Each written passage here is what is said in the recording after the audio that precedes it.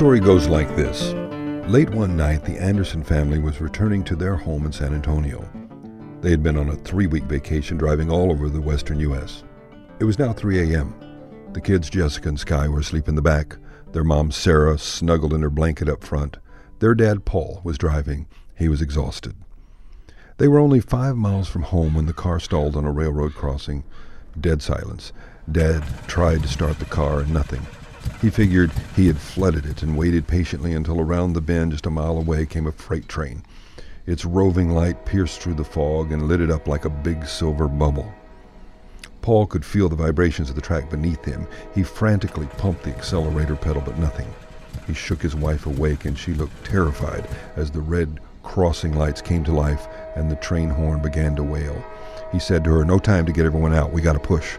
So he popped it in neutral, and at that moment the car lurched forward and picked up just enough speed to roll clear of the tracks as the 300-ton train thundered by.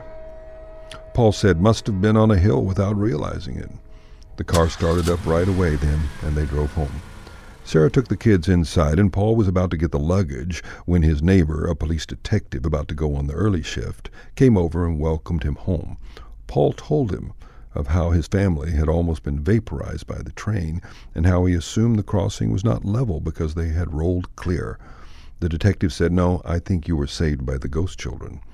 Paul scoffed. "Ghost children? Come on, you're a cop. You don't believe in stuff like that." The detective popped the trunk on his Crown Vic and pulled out his dusting kit. He went over to the back of Paul's car and he sprinkled a white powder across the curve of the trunk. Then he shined his mag light on the powder. As clear as day, you could see 10 little handprints outlined by the dust. Paul nearly fainted. The detective said, "Yep, you were saved by the ghost children, all right.